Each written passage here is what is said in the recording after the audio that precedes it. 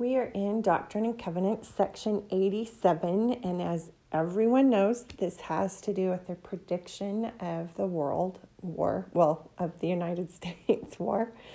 And what I really enjoyed learning for myself is that when Joseph Smith had this revelation, it was very soon thereafter, very quickly thereafter, that there was this uprising by South Carolina.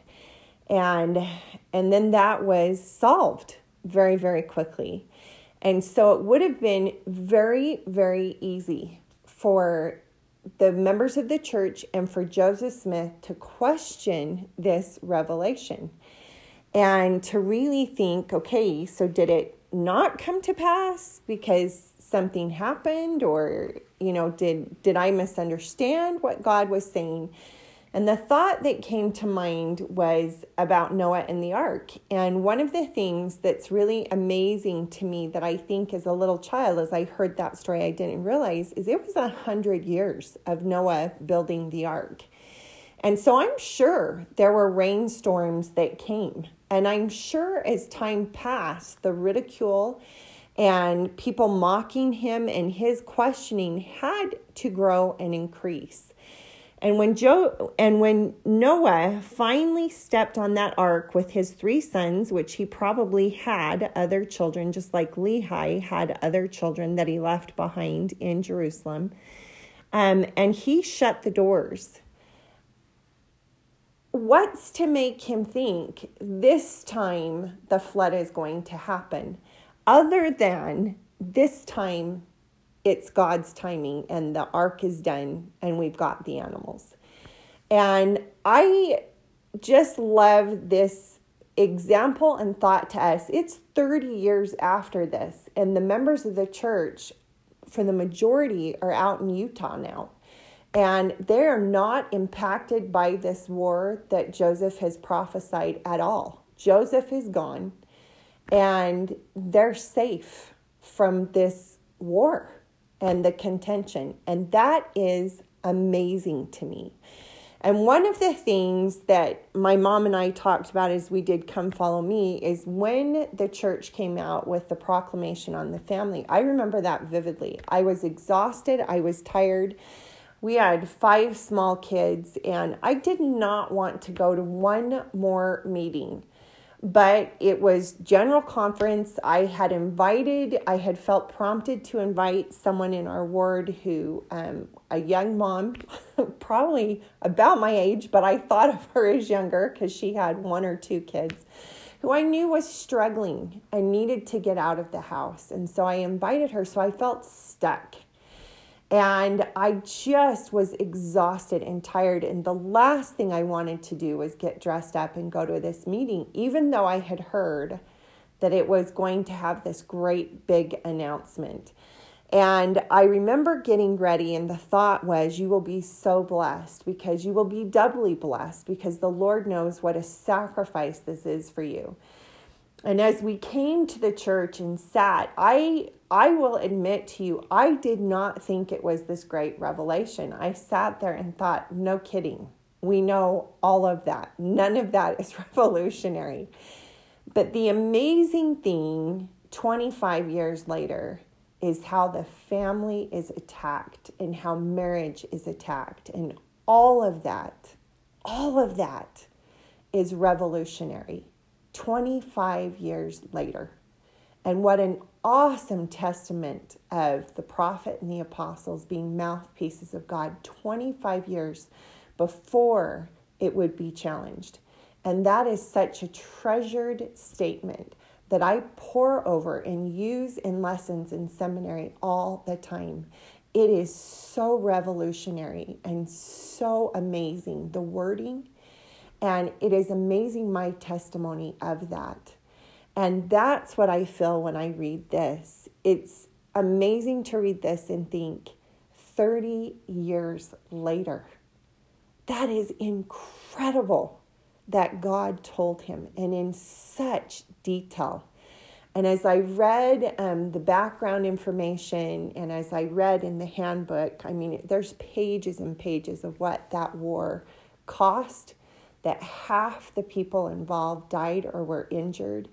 The financial cost to Great Britain, who shouldn't have been involved at all. The cost to America, I think it said it was $150 billion, not million dollars. And that is just staggering.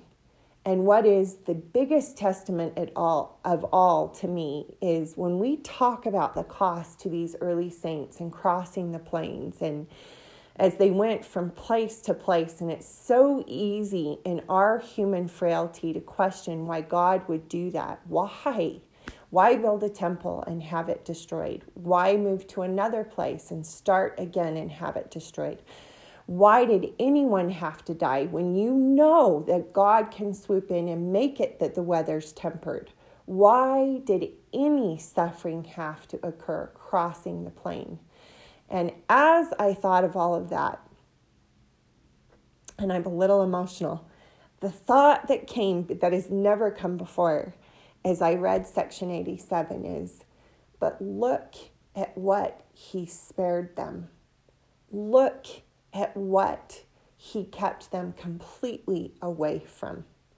He took them to heaven in the west where they could build this little church that blossomed into millions of people, and how grateful I am for their sacrifice. And I love that testimony meeting where someone was standing up talking about the cost of traveling, and then the older gentleman stands and says, "You have no idea what you're talking about. All of us who came got to know God personally, got to walk with him, and none of us regret it." And I'm saying that in my words, and I'm sorry I'm slaughtering it, but you know what I'm talking about. And that I hold to. That I treasure, because that is what I want to be.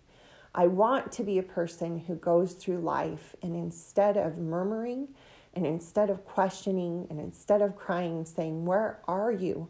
Because Joseph Smith was in the Liberty Jail. Where's the pavilion hiding? Thy hiding place that covers thy hiding place. And I just think I've never had to go through anything like them. And yet every time I'm tried and tested, it seems I murmur. I so want to be the person who says, "You have no idea what you speak of." That is how I got to know God. That is when I got to walk with him and know him intimately. I'm not there, but I sure pray and hope I get there. The question I would ask as you go to verse 8, it says, "Wherefore stand ye in holy places and be not moved until the day of the Lord come, for behold, it comes quickly, saith the Lord. Amen."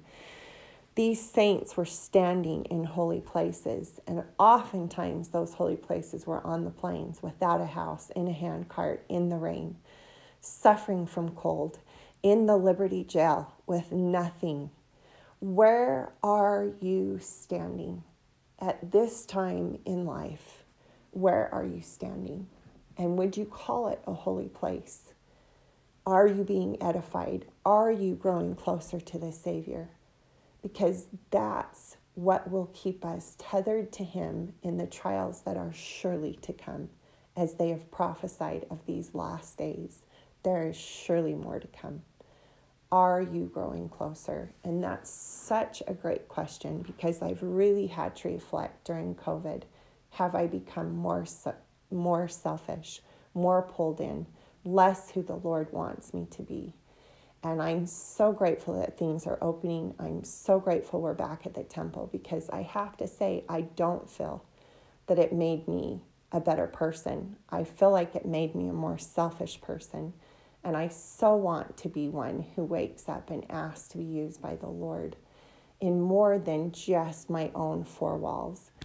And I hope and pray that I'm able to do that. More used would I be is the song that goes through my head. So I love these verses.